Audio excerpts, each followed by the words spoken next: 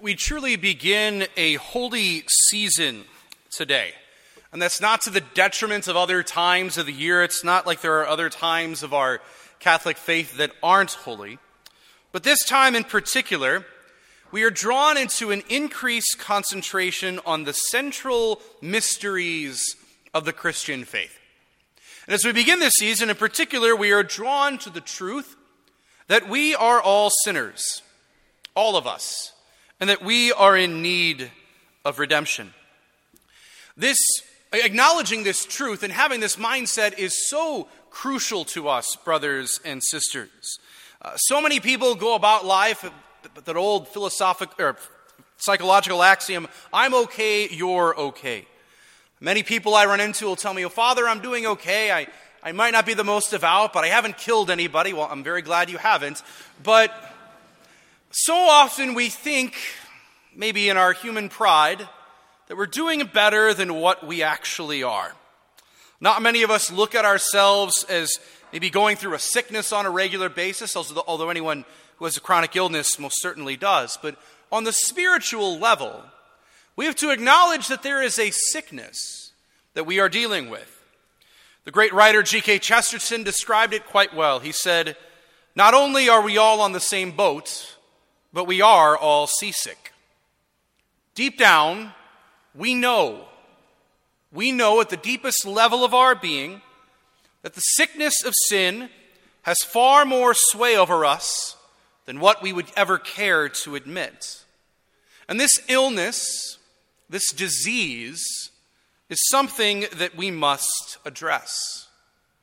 And so it is in that vein that St. Paul in our second reading implores us today, be reconciled. Be reconciled. That is how we begin this season, with this plea, this command, if you will, to be reconciled. If you look at the etymology of that word, reconciliation, it means to join again, to make good again. And we need that in our relationship with our God. Reconciliation is more of a state of being than it is a thing that we do. And we might say to ourselves, well, really, what's the big difference between being reconciled with God and not being reconciled with Him? Is there really any benefit to it? To which I would say, absolutely, yes, there is. Again, think about it. In a relationship with a friend, when we need to be reconciled with someone, it's probably because one of us has offended or hurt the other in some way, shape, or form. And there is something cathartic and something meaningful that happens when that relationship is repaired. And if anything, a relationship that's gone through some difficult times, but has come out stronger, that has had reconciliation, is stronger than it was before. And sin, brothers and sisters, estranges us from our God. And it separates us from being able to receive His love. And so it is a relationship that needs to be reconciled, to be made new, so that this sickness of sin can be treated and healed. And so this Lenten season, brothers and sisters, is an opportunity for us to be further reconciled with our God, to journey with Jesus to the cross, to this ultimate moment, this ultimate place of reconciliation.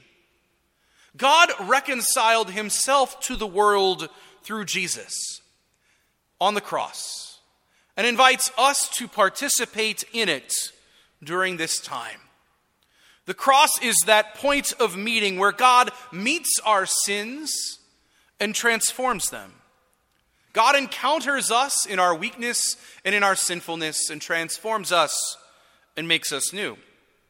Now, it's quite difficult for us sometimes to encounter God in this way because we don't want God to meet us in our sins. We're often most ashamed of those parts of our lives. We do everything to avoid God seeing us in our sinfulness. It's like we're in college and we see an ex at a frat party. We don't want to be anywhere near them. But eventually, this avoidance becomes exhausting. It becomes burdensome for us.